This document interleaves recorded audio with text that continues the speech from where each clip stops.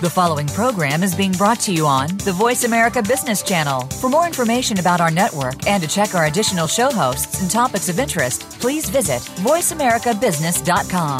The Voice America Talk Radio Network is the worldwide leader in live Internet talk radio.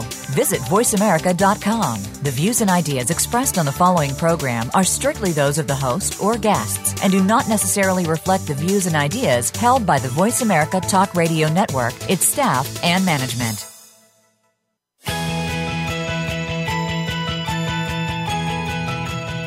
There are business leaders that are making so much more than profit in their enterprises. They're elevating their businesses, teams, and themselves to add more value. And so can you. Welcome to the Business Elevation Show with host Chris Cooper. If you are looking for ways to elevate success while contributing to a better world, you'll want to listen for the next hour. Now here's your host, Chris Cooper.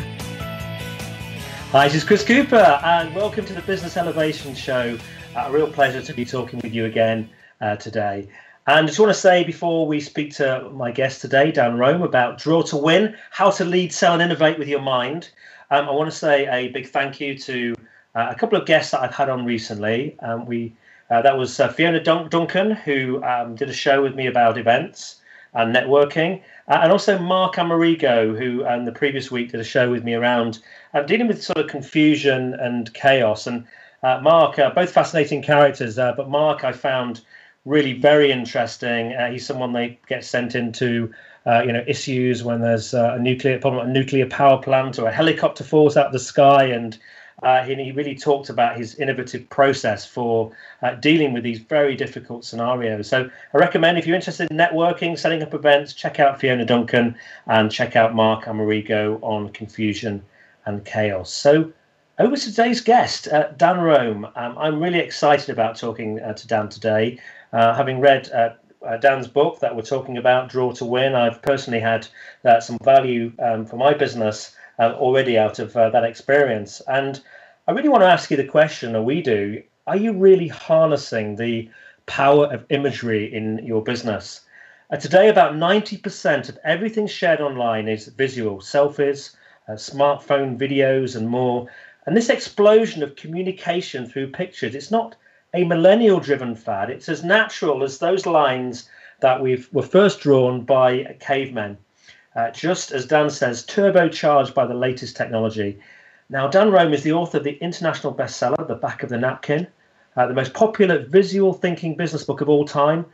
Fast Company, Business Week, and the Times of London all named The Back of the Napkin the #1 creativity and innovation book of the year.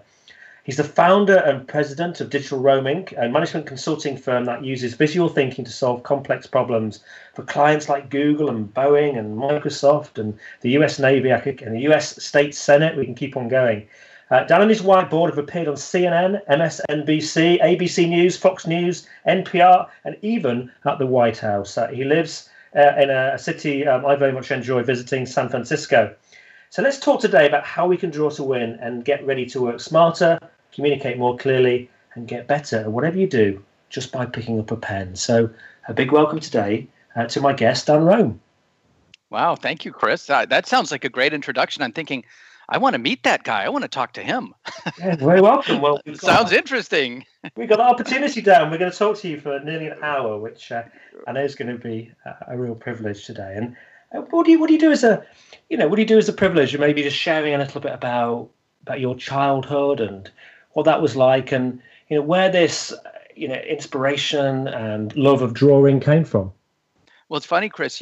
I have 2 children of my own and spend a lot of time around kids. And as a child myself, like all the children that I know, I liked to draw, and that's a pretty common thing. I'm imagining for most people who are listening, you probably have memories of when you were young and kindergarten age, and you picked up a crayon and you drew a picture of a house or a sun or the dog or whatever it was. And frankly, the picture probably didn't look all that beautiful, but your parents or other people thought, oh, that's so lovely. Well, here's the thing for me. I just never stopped the drawing part. I found that drawing was, for me, a really lovely way to try to capture what I was seeing, but I think more importantly, what I was thinking. And I just really liked it. And I'm not a particularly good draftsman. I mean, I don't draw particularly well, but I've just kept at it. And, it was interesting because when I went to university originally, I thought I wanted to be a doctor. So I enrolled in the pre-med courses. So all my biology, chemistry, organic chemistry, that kind of thing. And I did fine. I mean, I was fine as a science student and I enjoyed it. But it was also fairly competitive, even at the kind of laid back school in Northern California that I attended. And just as on a kind of a lark, just as a way to decompress a little bit from some of these intense science courses, I thought there at university I would enroll in a couple of painting classes as well. And I did that, and I realized my heart was in that too. And Chris, let me just explain kind of what I mean. A really interesting thing happened. So I'm taking organic chemistry, and I don't know how much your listeners may or may not be familiar with organic chemistry, but everybody's always seen those images of those kind of molecular models that are built out of sticks and balls and different colored atoms that stick together to make proteins and things like that. Well, organic chemistry is the study of how do those molecules fit together, and it's very, very visual. That is, the rules of organic chemistry are essentially here's you've got an atom and it's only going to attach to these other atoms in a certain number of ways. And, you can build these different structures and it's very visual. And I had built models as a kid and I really loved it. And so that was my morning class, organic chemistry, building these sort of molecular models. And then in the afternoon, I go into an introductory painting class where the professor is telling us about visual composition that will be pleasing to the human eye if you're going to create a painting. Things about like the golden rectangle and compositional elements of threes and all these kind of things. And I thought, wait a minute, this is crazy. In the morning, I was studying the hardest core science you can imagine, and all of it was about visual structure. And now I'm in painting courses, and all of it is about visual structure. You couldn't come up with two different disciplines that would seem more different when you first look at them. And yet, isn't it amazing that at some level, they're basically teaching us the same thing, which is about how to look for and take advantage of visual structures. And I think, Chris, in a way, that was kind of an epiphany moment for me. And I thought, wait a minute, if you can apply visual rules, how do we see things? And therefore, based on the knowledge that we have of what things look like, how can you modify them or improve them? I thought, well, if that's true of chemicals, and that seems to be true of drawings, is that also true of other types of concepts, like the things you might learn in philosophy? Is it possible to try to model out some very complex psychological study? And then what would happen if, I was in business as well. Very early, I'd always worked my way through school, and I worked as a graphic designer. And, that was a trade that I knew. And again, obviously, it's very visual, working with your hands and your eyes to create visually pleasing editorial stories on a page. And I thought, I'm kind of interested in the graphic design, but what I'm really interested in is the business of these publications. And I found that I had a bit of a business bent as well. So I started to get invited into the meetings by the business people and the salespeople and the editorial staff. And I brought in these tools of graphic design into those meetings, meaning I would be the crazy guy that would go up to the whiteboard in the middle of a sales meeting and start drawing a picture of what I thought people were talking about. And the pictures are really simple, Chris. I mean, you can imagine just some circles, maybe some boxes, a couple of triangles and arrows connecting them. And, if I was feeling really fancy about it, I might even draw a little stick figure to say, for example, this represents the editor and this represents the advertiser and this represents the reader or something. And the beauty of it was very complex concepts that when you were sitting around the table talking seemed very difficult to tackle. When you drew them out, became quite obvious. Oh, all we need to do is move this piece over there or increase the number of these things or something. And I guess long story made short, I never stopped doing that. And that ended up becoming my career.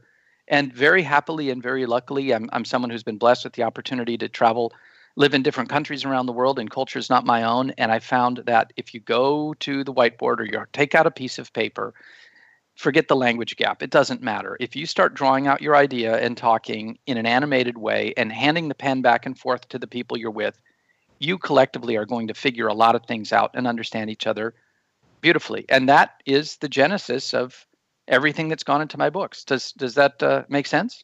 Absolutely. And I think what I took from your book and thinking about it and starting to do some drawing was that I actually found it a really helpful way to think, to start thinking visually and to start structuring my thoughts. So it was helpful for me as an individual to start, thinking about my offering and what I did and try and put it in pictures. And it seemed to crystallize what it was. And then, of course, there's the opportunity to then, share that with people to help structure their thinking, isn't there? As a visual, but it was a good sort of, it was a good thinking process as well as a process to demonstrate to others a concept. Well, Chris, I would like to run with that for a moment, if you don't mind, because often people will say to me, "Oh, Dan, you're teaching business people art," and I'm not an artist, I'm not creative, and I said, no. The drawing that I'm talking about is not an artistic process. It's exactly, Chris, as you just said, it's a thinking process. And here's the beauty of it to me, and we can talk about some of the neuromechanics and cognitive science that are behind this, but most of us are taught in school, for good or for bad, to generally think in a fairly linear way, because verbal communication, our ABCs, our alphabets, our language, the fact that you and I are talking right now, beautiful things, but by definition must be linear. What I mean by that is if I'm going to tell you a story, I have to start here at point A, and then I keep talking as we get to point B, and so on to point C and all the way to the end. And that's lovely as a thinking mechanism because it forces you to take any thought and kind of force it into a line, which is great because it makes it easier to break it down. But the trouble is, real life, the problems that are out there in the world are not linear problems. And, here in the United States, for example, endlessly for the last multiple decades, and we're going to get back into it again, we debate, the healthcare system. Should it be this? Should it be that? You can't really talk about it because it is a very complex, very nuanced set of layers of things that are interacting.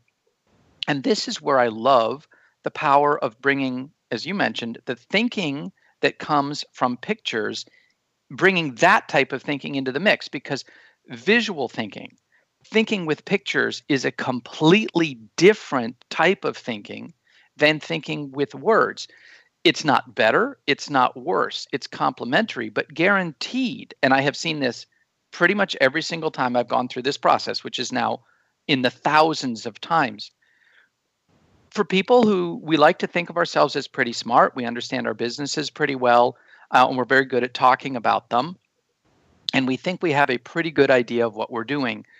When you then introduce some of these visual tools into the mix and people try it, they suddenly realize, wait a minute, this really is a different way of looking at what I already thought I knew, and different solutions are going to start to appear on the page. Some of which may be garbage, not worth following up at all, but some of them will be breakthroughs.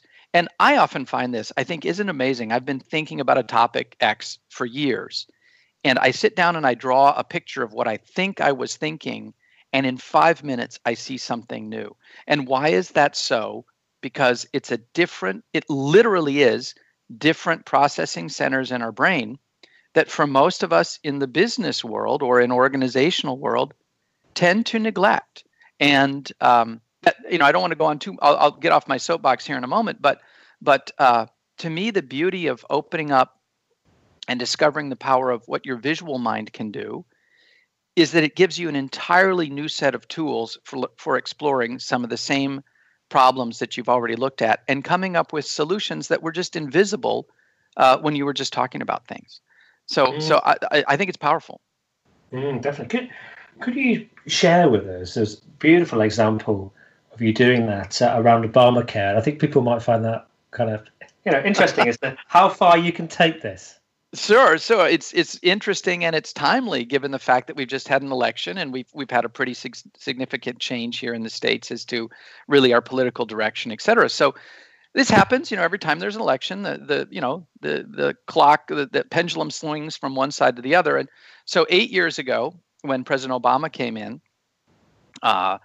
he faced a number of challenges right off the bat. The economy was in a terrible place, and so initially focused on some various federal governmental programs to try to kick the economy back into gear, et cetera. And then the second thing he did is, and this shouldn't have been a surprise to anybody because he'd been talking about it when he was during the election cycle, was he addressed healthcare and healthcare reform.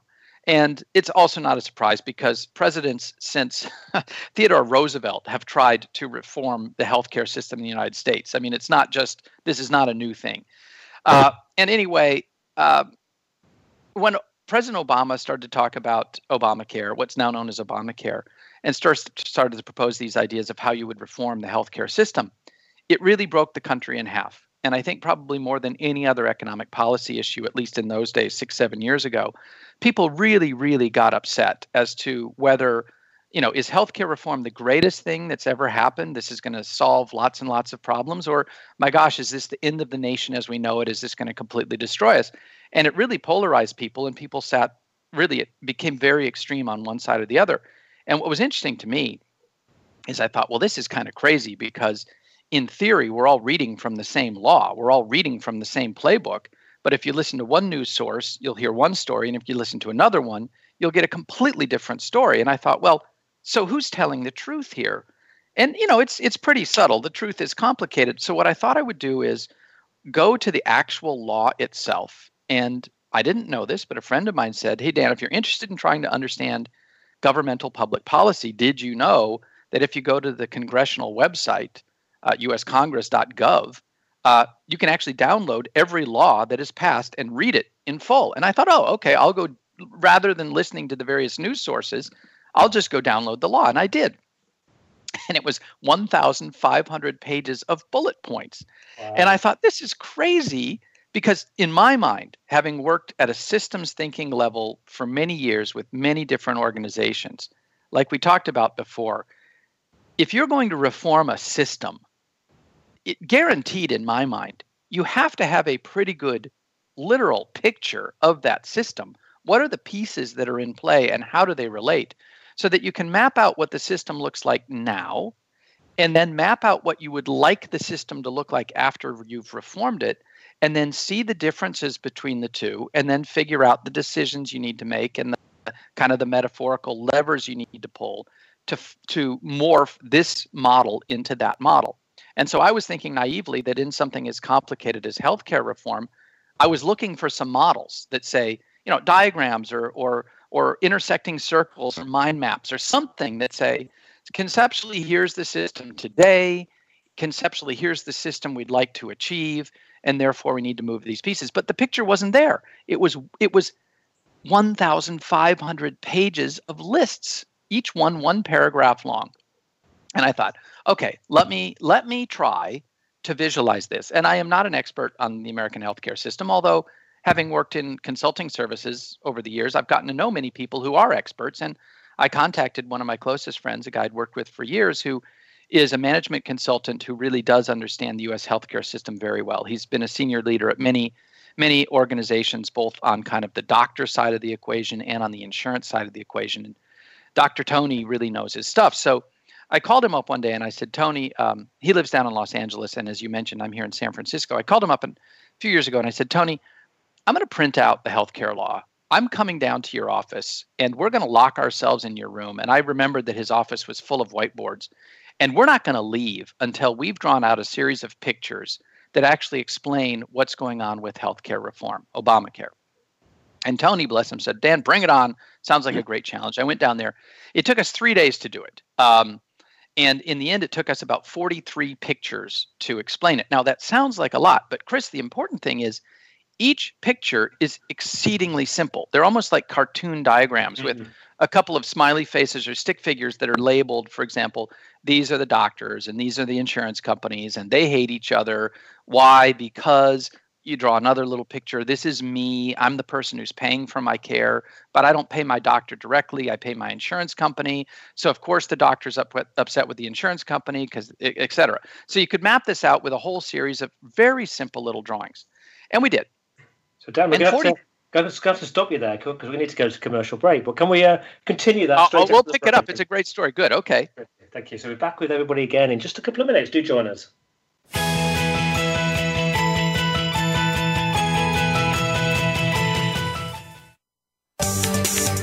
From the boardroom to you, Voice America Business Network. Would you like to work personally with the host of this show to help realize your potential? Chris Cooper supports business leaders and high potential individuals to achieve greater success in their businesses and careers. Support includes the opportunity to join a high return group mentoring and mastermind program called the Achiever Program, one-to-one mentoring and coaching, facilitated leader development workshops and speeches. Email info@bemoreachievemore.com to arrange a free, no-obligation consultation to see how Chris and his team can help you. Have you become a member yet? Sign up now to become a member of Voice America. It's always free and easy. Plus, you get to take advantage of some great member benefits. Get unlimited access to millions of hours of on-demand content across all of our channels. Keep track of your favorite episodes, shows, and hosts in your own customizable library. Find out what shows you might be interested in based on your favorites. Plus, you get insider access with our newsletter. Membership gives you more. Sign up at voiceamerica.com and click register at the top right.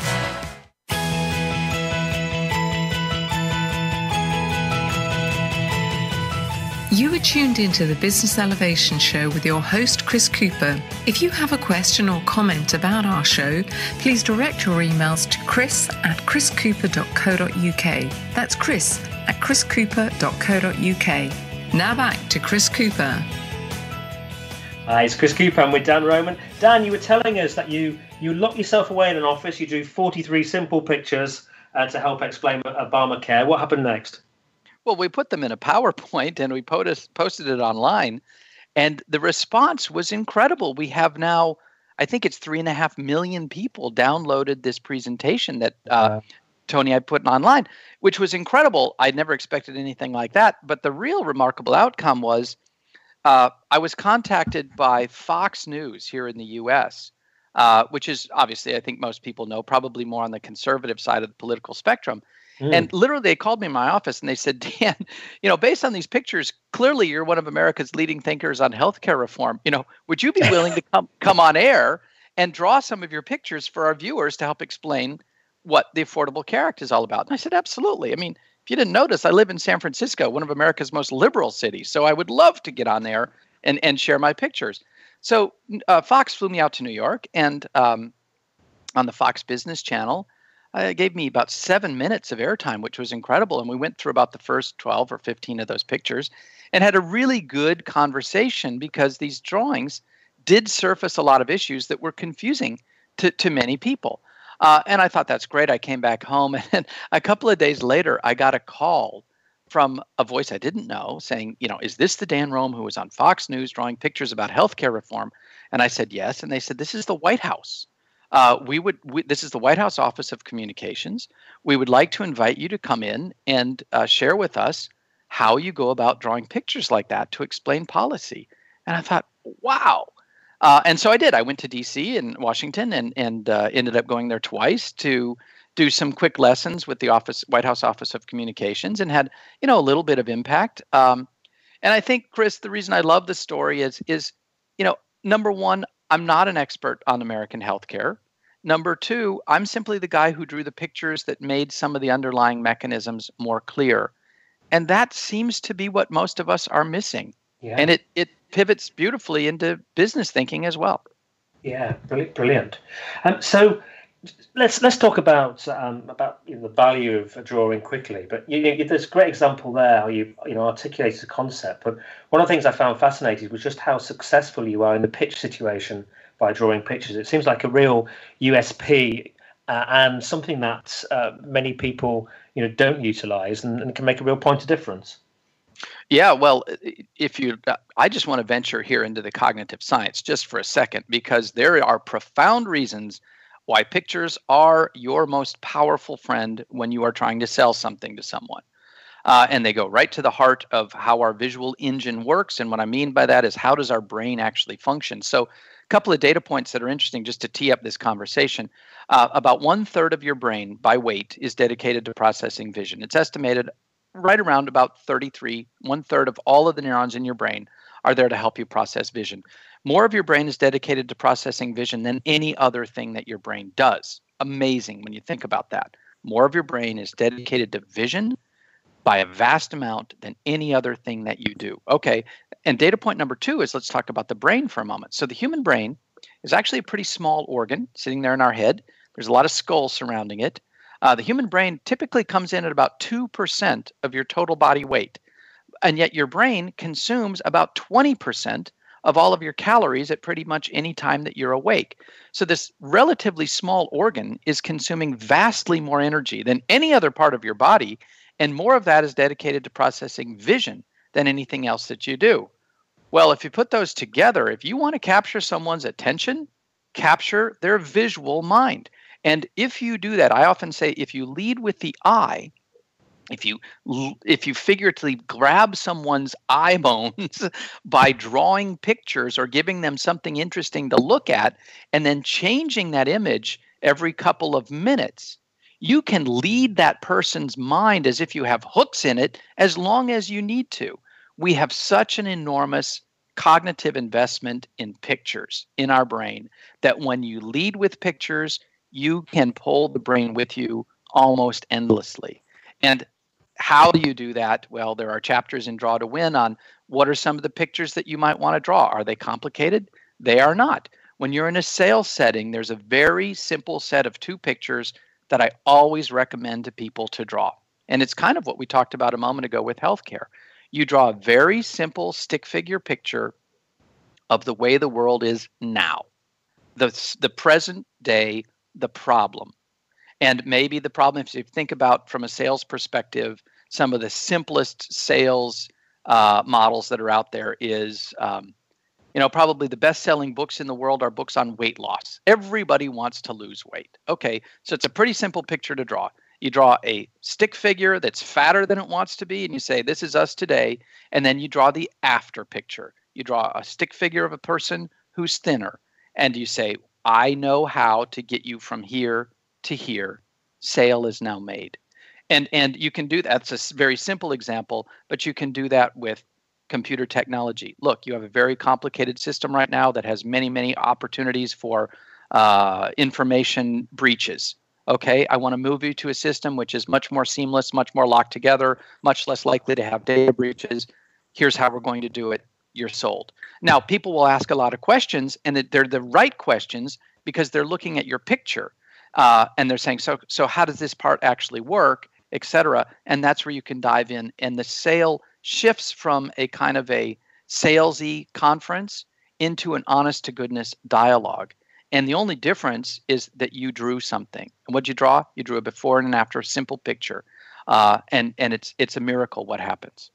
Well, yeah, I can already, see that working with the systems and the work that I do. So that's a great tip there. So draw the before and the after. And you also say in your book that people lead with the mind and the eye will follow. Is that what you've just articulated about the brain and its certainly, and we know this. I mean, if you think about, if you think about advertisements, and it's a real science now going back, and increasingly as more data are collected through the big data world that we're in now, Google is tracking everything and all of this kind of thing. As we learn more about how people actually behave, more of the behavioral economic side of things, not so much the rational economic models, but the kind of the more irrational ways that we really make decisions. A vast amount of the decisions that we make are obviously based on the things that we see or what we think we're seeing, often in contrary to what we're hearing or maybe what we've been taught. And why is that? Well, again, because vision trumps all else when it comes to cognition. And all I'm saying is, we could say that's a good thing, that's a bad thing, you could mislead people. Well, that's true of all of our thinking tools. I'm just saying, we're really silly when we don't take advantage of the power of the visual mind. And my books and my teaching is about how to do that, how to take advantage of vision in a repeatable, teachable, programmatic way. And there's a set of tools and frameworks, and it really works. Fill up someone's eyes, and you will bring their brain with you. So is it a case of, in a kind of say a pitch situation, the person who draws the best picture wins? Is that? Oh, absolutely. I love that phrase. It's true. Whoever draws the best picture wins. And There are countless examples of that. They tend not to be taught in business school because one of the things they don't teach you in business school is how to be visual. In fact, they don't teach you how to be visual in just about any school. And that's why there's an enormous market for people who do what I do, because we're on to something, and there aren't that many ways that someone can improve it. And I just want to venture out here for a second and just talk about education and how we are taught to think, because I think this applies. The examples I want to give are actually authors, people who are known for being great writers, and two British writers of the 20th century who probably have been more successful than just about anybody. If you think about J.K. Rowling, who wrote all the Harry Potter books, and now the ongoing series of books and movies that are coming. And if you think about J.R.R. Tolkien, who wrote, obviously, The Lord of the Rings and on all of his books about the Hobbits. Now, what's interesting is clearly these are magnificent writers. I mean, their books collectively have sold more than any other books pretty much ever. J.K. Rowling is, by books sold, the most successful author in history. So clearly a very talented writer and, very well educated in kind of the standard British educational system. Great. But what very few people know about both those authors, and if you start to do the research, this becomes true of many of our favorite authors, is that they drew wildly. J.K. Rowling drew everything as she was writing her Harry Potter books. It took years for people to know that. It was as if it was some kind of great secret. She drew maps. She drew diagrams of what the characters looked like. She drew images of what the Hogwarts school looked like. She drew everything. And if you just go online and Google J.K. Rowling's drawings now, you're going to see them. And they're not great drawings. And that's kind of precisely my point. So what I often do, and there is an example from business, and I just want to share it. Mark Benioff, who runs a company here in San Francisco, one of the fastest growing tech companies in the world, called Salesforce. They sell cloud-based technology solutions. So Salesforce real goal is, things that big businesses used to do with mainframe computers and then used to do with PCs, with software that you owned, now can all be distributed on the cloud with software that effectively you rent. And, that's been Salesforce really big push over the last 10 years, and they've been wildly successful. The founder of that company is an ex-Oracle guy named Mark Benioff. And it turns out that Mark is a real visionary, obviously, but he draws incessantly as well. And what he draws is he draws these kind of network diagrams. And Chris, do I have time to just share you one kind of incredible story of a little bit more of that? We've got about 6 minutes till we go to commercial break. So. Well, so here's the story, because it comes back, connections back to the UK as well. So you're familiar with the Burberry brand of fashion brand, yes? Absolutely, yeah. So the sort of famous for trench coats and that very particular Burberry plaid scarf that, very traditional British fashion. Hasn't changed in, 100 years. Well, that became a problem 15 years ago because the whole business started to stagnate. You can't just make the same trench coats forever and ever in a dynamic, fashion environment and expect that you're going to stay on top. So Burberry went and looked for a new visionary to lead it. And they actually ended up hiring an American woman named Angela Ahrendts, who came out of fashion merchandising in New York. And she was headhunted into London and took over Burberry. And within a matter of about 4 years, she and the creative director really turned the company around. And they turned Burberry into one of the most fashion-forward, successful fashion groups coming out of the UK. And a lot of it had to do with really active online customer engagement, like really building communities, allowing people to have feedback on what they wanted from fashions. A real kind of a excellent case study on the application of digital technology into a traditional business. Well, it was growing so fast technologically that Angela Ahrendts, the head of the company over there, realized that she needed a new underlying technical platform and was not herself a real tech person. So she called buddies back in Silicon Valley, and she said, "Who should I meet?" And they said, "Come out here and meet this wild man, Mark Benioff from Salesforce, because I think, her friend said, I think you'll hit it off." So the two of them met, and they met in a hotel down in Half Moon Bay, just south of San Francisco. And they met for what was originally just supposed to be a quick meeting. But Mark Benioff sat down with Angela and on a piece of paper started to draw out a very simple picture, exactly like we're talking about now, with a circle at the middle and said, "This is Burberry and this is your brand." And then circles around that saying, "Here's your customers and here's your online branding and here's what's viral and here's Facebook and here's all the social media." And then kind of around it, he drew a circle, says, technologically, this is what Salesforce could do to power all of these connections that you're trying to build. She was so captivated by the drawing that she took it and, of course, hired Salesforce to build this entire technical platform for Burberry. But the punchline of the story is Angela was so captivated by this drawing that Mark had made, she decided to move in the technology world and was approached by Apple Computer, by Tim Cook, to come work for Apple, and actually left Burberry, this is a couple of years ago now, to join Apple, and now is the head of the Apple retail stores and is apparently the most highly paid exec at Apple and is theoretically being groomed for the next leadership position at that company. And a lot of it is attributed back to the miracle of seeing this simple drawing drawn by Benioff on a piece of paper, mapping out the incredible capabilities of technology when you can see them. Isn't that amazing? Yeah, incredible. And I guess through history, there's probably been lots of examples of that where a picture sparks off ideas and people move in a certain direction. I know I sort of think about when I used to be in the corporate world, and I was taught to present, and we'd have slides with bullet points on them and the like. Whereas today, being a speaker, I tend to speak and tell stories, but have images on a screen, and there's a huge difference in terms of one being compelling and not the other. Exactly. So we're just going to go to commercial break in a couple of minutes, but I think we should start to talk about. You made that suggestion there, around drawing a before and an after. I'm interested to know what other tips you could give us to help us get started with drawing.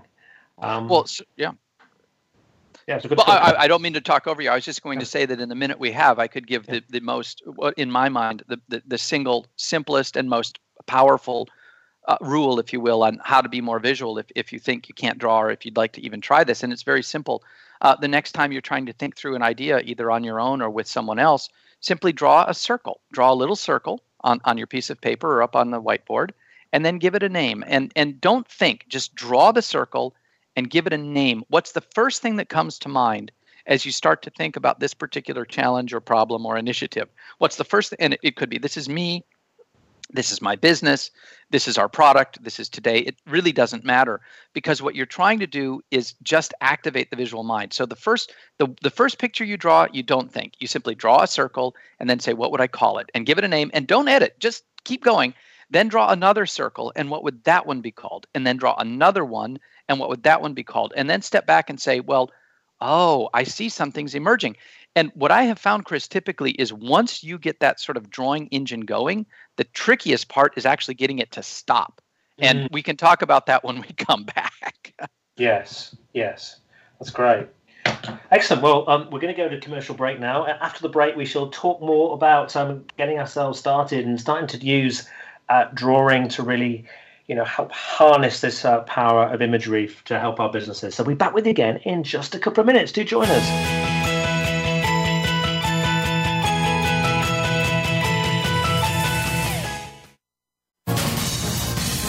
Voice America Business Network, the bottom line in business. Dialogue is the single most powerful leadership tool we have to make a difference in the world. Leading Conversations with host Cheryl Esposito creates a place for that dialogue. Tune into the Voice America Business Channel every Friday as Cheryl hosts new conversations among leaders from around the world in business, government, art, economics, and social change. We'll explore big ideas and everyday actions and learn how their own leadership has led them to discover a newfound sense of possibility in the world. Leading Conversations with Cheryl Esposito, bringing big thinkers together in conversations that make a difference, right here on the Voice America Business Channel every Friday morning at 10 a.m. Pacific Standard Time. Would you like to work personally with the host of this show to help realize your potential? Chris Cooper supports business leaders and high potential individuals to achieve greater success in their businesses and careers. Support includes the opportunity to join a high return group mentoring and mastermind program called the Achiever Program. One-to-one mentoring and coaching, facilitated leader development workshops and speeches. Email info@bemoreachievemore.com to arrange a free, no-obligation consultation to see how Chris and his team can help you.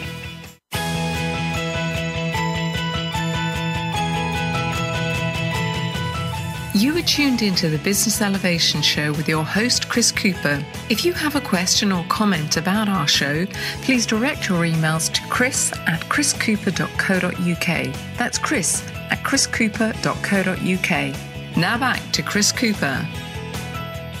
Hi, this is Chris Cooper. I'm with Dan Rome. And Dan, before the break, we were starting to talk about circles, and you were suggesting we named circles to help us start this process of using drawing. So do you want to continue from where we finished off?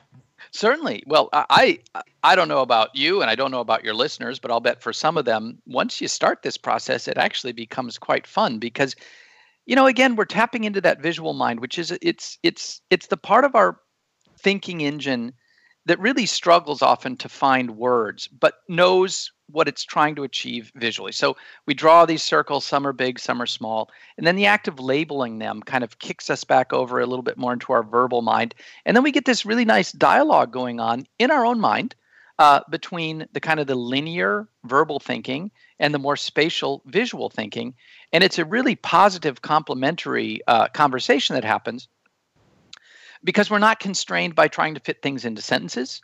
We're not constrained by our fingers typing on the keyboard. We've now opened ourselves up to a little bit more kind of kinesthetic thinking. All of these things are positive and helpful ways to get our idea moving. And then I hate to say it because we're talking, it's a very serious business radio show, but that's when our brain starts to have some fun. And problem solving is, to most people, problem solving sounds like a terrible thing. That's boring. Well, no, problem solving is what our brains were born to do, and they love it. Our brains love it, but they love it when we're doing it in a way that feels intuitive and powerful, and that's where the pictures kind of unleash that. Because again, that visual mind of ours is very powerful, and most of the time it's just dormant. And once you light a little fire under it, under your visual mind, and give it some space to play, it'll take off. And what I've tried to do is say, okay, given that, that sounds great, that's exciting, that's inspiring, but is it sustainable? Is this appropriate? I mean, could we actually draw pictures in a very serious board meeting? Wouldn't that be immature or patronizing? Well, it could be, but not if you have a process. And this has really been the core of my work over this last couple of decades, is to try to kind of qualify, almost quantify what makes a picture successful as a sales picture or a leadership picture or a communications image versus what makes a picture unsuccessful. And there's a simple answer, and it's this: vision is a process. And what I mean by that, when I say vision, I mean the neuromechanical, biological process of our eyes and our brain turning light into meaning. It sounds crazy when you say it that way, but that's what vision is. And that's where all those calories are going. Your eyes are open, photons are coming in, hitting the retina, billions of them, getting converted into electrical signals. Those electrical signals going through some kind of magical dance in your brain and turning into the images that we think we're seeing of the world when our eyes are open. Yeah. How does that work? Well, when you understand how that process works, it breaks down and there's kind of a mechanistic model of the various visual pathways, and they have very discrete names, like you have the what pathway and the where pathway and the how pathway. And these are scientifically valid. This is what the visual neuroscientists and cognitive scientists agree on. Yes, this is from a mechanistic way. This is how vision works. Well, I just tap into that and say, well, if one of the visual pathways is trying to identify the objects in front of us, well, if verbally you're trying to describe an object, just draw a picture of it. And another one of our pathways is trying to deduce what is the position of objects relative to each other. Well, that's what we were doing when we were drawing those circles. Are they close or are they far apart? So the sort of the secret framework, the secret sauce here is there is a learnable, repeatable process for basically being able to convert any idea into a simple and compelling picture just by saying, if the idea is about this type of thinking, then this is the picture you would draw to clarify that, and it works. Does that make sense?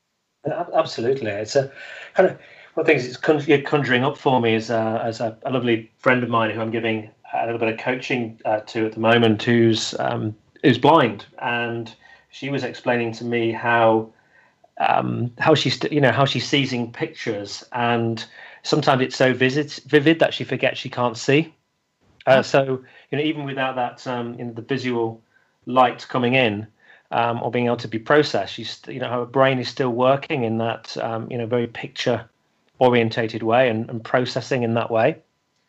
Chris, could we talk about that just for a second? Because I know it's a little bit off the core topic, but it's a fascinating kind of it's a fascinating line to think through. So I am just starting to get in contact with and work with some of the organizations here in San Francisco that are focused on helping blind people.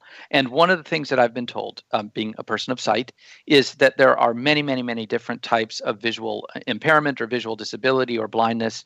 There's congenital, there's thousands of different ways that applies, all of which have a different impact on people.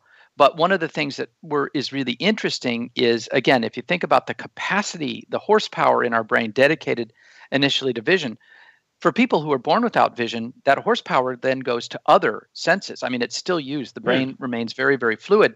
And it's a fascinating thing because I really do want to dive into it more because often, here's an interesting note. Your visual engine, as we described it, the process a moment ago, is still functioning even when your eyes are closed. And the proof of that is, Chris, have you ever had a dream? You were asleep, and I mean, just ask you, Chris, have you ever had a dream? When you were very regularly, yeah, regularly, and sometimes you remember them. Well, think about this. Of course we dream in color because the visual engine in your brain is exactly the same one that is functioning. The only difference between opening your eyes and looking out at the world and the world that's being conjured in a dream, which is completely realized, and when you're in that dream, it feels absolutely real and compelling until you wake up. You don't even know you're in a dream. The exact same visual engine is at work. The only difference is where is it getting its source signal. When our eyes are open, the source signal is light. When your eyes are closed, it's coming from your visual memory. And of that incredible visual capacity that we have neurologically in our brain, most of that is visual image storage. And the cognitive scientists are increasingly coming to agree that you're not going to remember everything you've seen in your life, but you will probably remember almost everything you have ever seen in your life. The human brain has enough visual mental storage capacity to remember pretty much everything you've ever seen.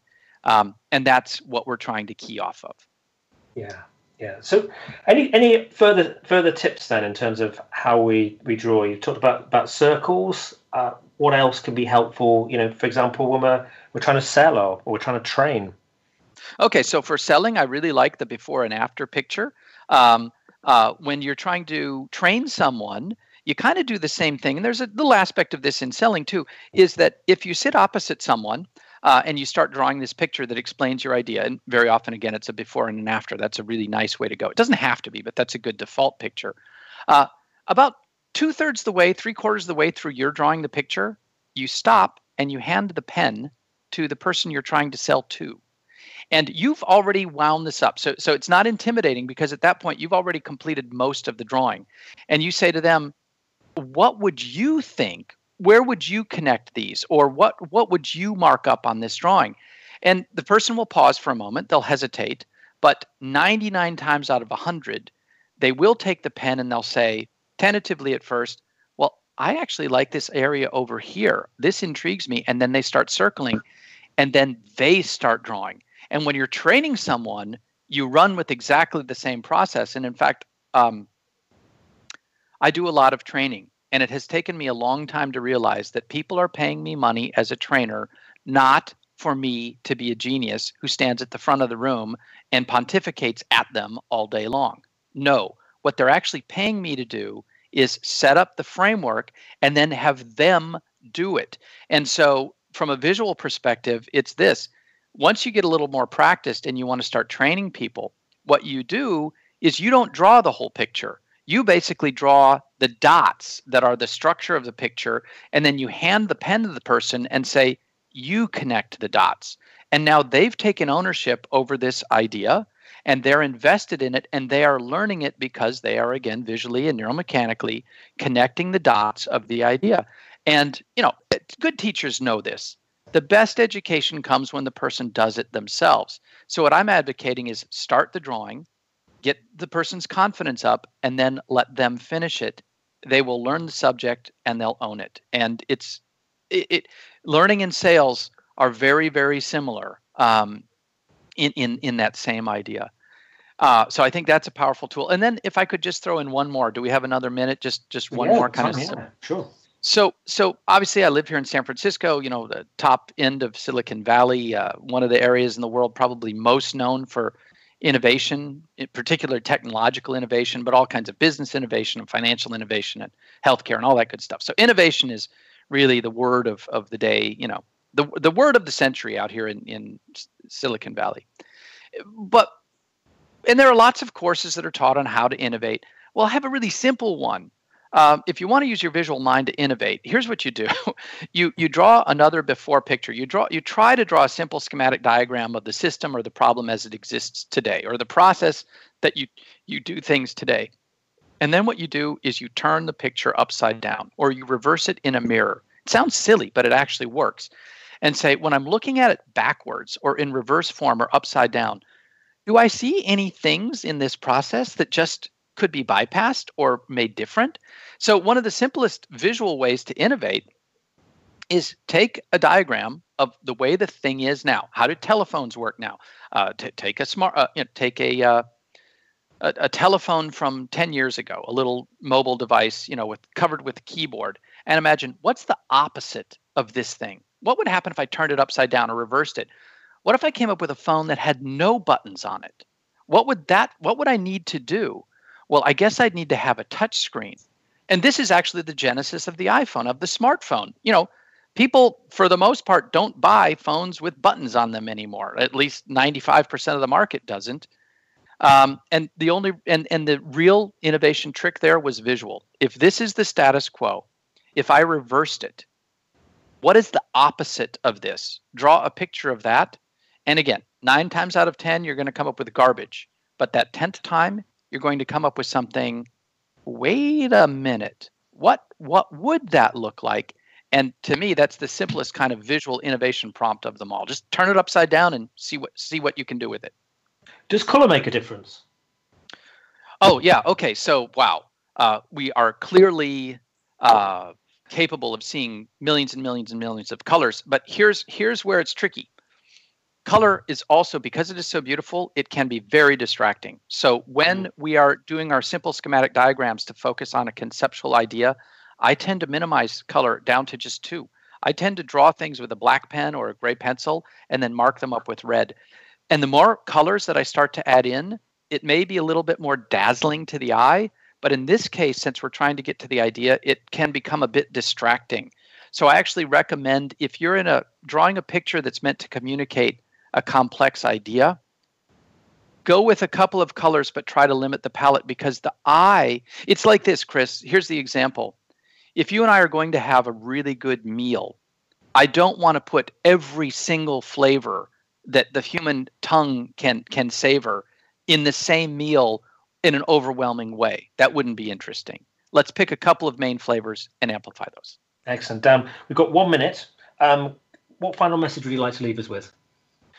Well, if people are interested in a little bit more, I have a lot of information that's available online, danrome.com. And about 5 years ago, I created a website inspired by the Khan Academy, if people are familiar with that teaches, I teach visual thinking through a series of videos. And that's a website called napkinacademy.com.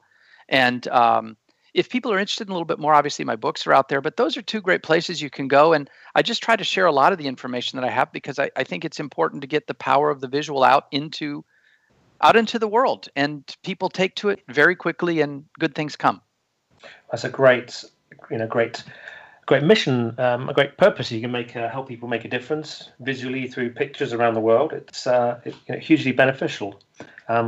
I've thoroughly enjoyed talking to you, Dan. I think this is a really valuable subject, and I can't believe in my years of business I've not really given this more attention and thought. I will do from now on. So a huge thank you for joining us today and sharing some of your stories and ideas and thoughts about how to win through drawing.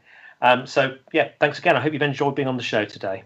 Oh, Chris, it was my pleasure. And thank you for letting me share some of the longer stories. I don't often get a chance to do that. So my pleasure. You're very welcome. So danrome.com, do go and check that out. Do check out Draw to Win, and also maybe get a copy of the back of the napkin. On next week's show, it's now sort of Christmas coming up over here, so I'm going to have do a couple of repeats, so can I have a little holiday. I'm going to repeat a couple of favourite shows. Debbie McAndrew, who will be talking about who will I be this year. Debbie is an actress and a playwright over here in the UK. Most probably famous for being in Coronation Street for many years. And then I'm going to have a show at the beginning, just New Year sort of time, which is the power to get things done around my book. Because I think getting things done in the new year and thinking about how you're going to do that, what are your key intentions, will be a great way to start the new year. And then first show back will be Joy Marsden. She's going to talk about how to sort of step out. And again, another inspiring and thoughtful show, I think, to really launch the new year for you and get you into action. Once again, a big thank you to Dan Rome. And for anybody listening immediately right now, I want to wish you a very happy Christmas and a wonderful new year. Thank you.